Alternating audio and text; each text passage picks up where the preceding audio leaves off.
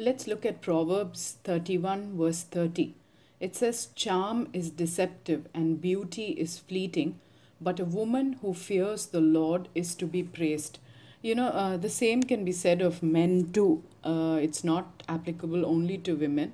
Today, so much of importance is given to the physical appearance. We do so much to beautify or make ourselves look good, and we forget to focus on what is truly important, which is, fearing the Lord. And the Bible says a person who fears the Lord is truly to be praised, because that never leaves you. Your beauty can leave you at one point of time. Your charm, when you get old, will not be as much as it was when you were young. But a woman or a man who fears the Lord is truly to be praised. Such a person will definitely earn the praise from God. Whose praise are you looking to earn in your life? Are you looking to earn the praise of people around you who will never be satisfied, who would not think twice to speak behind your back? The very people who probably praise you today would be the very people who would envy you and be jealous of you and speak ill of you. Or are you looking to earn the praise of God? There are several people in the Bible who were looking to earn their praise from God, who were God fearing. But in the world today, a woman or a man who fears the Lord earns only insults and alienation from the world. And since the verse is speaking specifically about women, we will look at some examples of women in the scriptures. As I said, Proverbs 31 is a chapter dedicated to women. Let's look at a few examples. They are Esther, Ruth, Naomi, Hannah, Mary, Elizabeth, and the list goes on. There are so many people. That's really an encouragement. I'm not saying that we must ignore our physical appearance, but do not overly be obsessed with your physical appearance. That would really become your idol then. Another aspect that I want to share is, today women especially wear so much of makeup. Makeup in itself is not wrong. I once read somewhere that the word makeup actually means to mask up.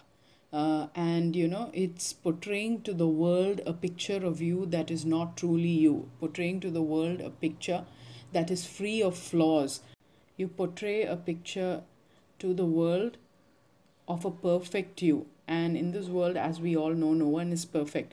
Some people are so scared to come out as they are before people. They would then be seen for who they really are, and they do not want that. There is so much fear in the hearts of people that they will not be liked with their flaws. They will not be liked for the way they are. So they go to make themselves look like something they are not.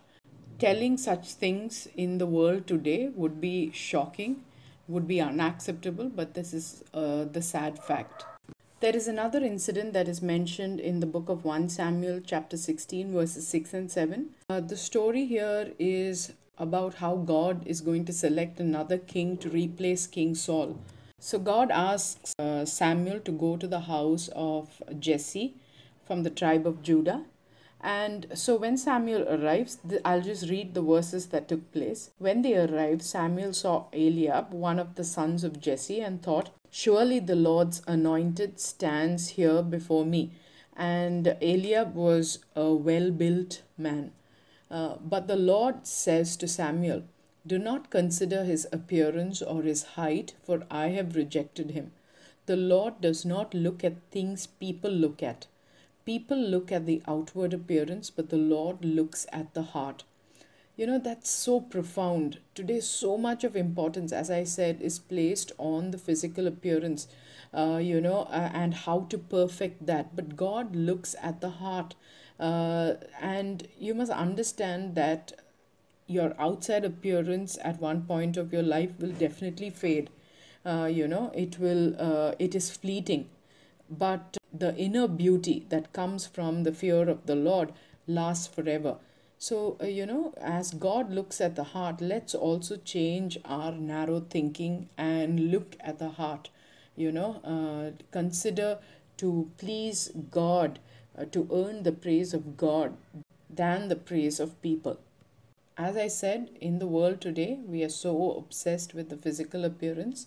We spend so much time on making our bodies perfect, our faces perfect, our hair perfect, our appearance perfect, that we totally ignore what is truly important, and that is to train yourself to fear the Lord. So let's not do that. We would never miss a session at the gym, or we would never miss the appointments to the beauty parlor, but we would very easily, in a heartbeat, give up our time with the Lord, give up our time in the Word of God, and that is not to be done. I want to leave with you the words of Paul, which is seen in 1 Timothy 4:8. It says, "For physical training is of some value, but godliness has value for all things, holding promise for both the present life and the life to come." As I mentioned, physical training is not to be ignored. You're commanded to be healthy, but sometimes we do it at the expense of godliness, and that's not to be done. So let us give our time to godliness and also focus on our physical training. It should not be one at the expense of the other. I want to leave with you a few more verses. It says in John 2, verses 23 to 25, "Now, while Jesus was in Jerusalem at the Passover festival, many people saw the signs he was performing and believed in his name. But Jesus would not entrust himself to them, for he knew all people." You know, Jesus had performed many miracles, and people were praising him, people were appreciating him, people were amazed by him. But it says here, Jesus would not entrust himself to them, for he knew all people. He knew that people were fickle. He knew that people would one day love you and one day hate you, that people would one day praise you and one day curse you. So he knew that. In John chapter 2, verse 25, it says, Jesus did not need any testimony or praise from man, for he knew what was in each person, but instead he invested in earning his praise from God. And another verse that I would like to share with you is Luke 2:52. It says, "And Jesus grew in wisdom and stature and in favor with God and man." And it says the same about John the Baptist as well. We have so many people in the Bible, who grew in wisdom and in stature. It says they grew in wisdom, that is, in the fear of the Lord. They grew in the knowledge of the Lord. And they also grew physically. They focused on both equally. Today we are so obsessed with our physical appearance, with our physical bodies, with our image that we show before people, all the while ignoring what God would think of us. We work so hard to earn the praise of people, but do nothing to earn the praise from God. That's really a sad state to be in. Thank you.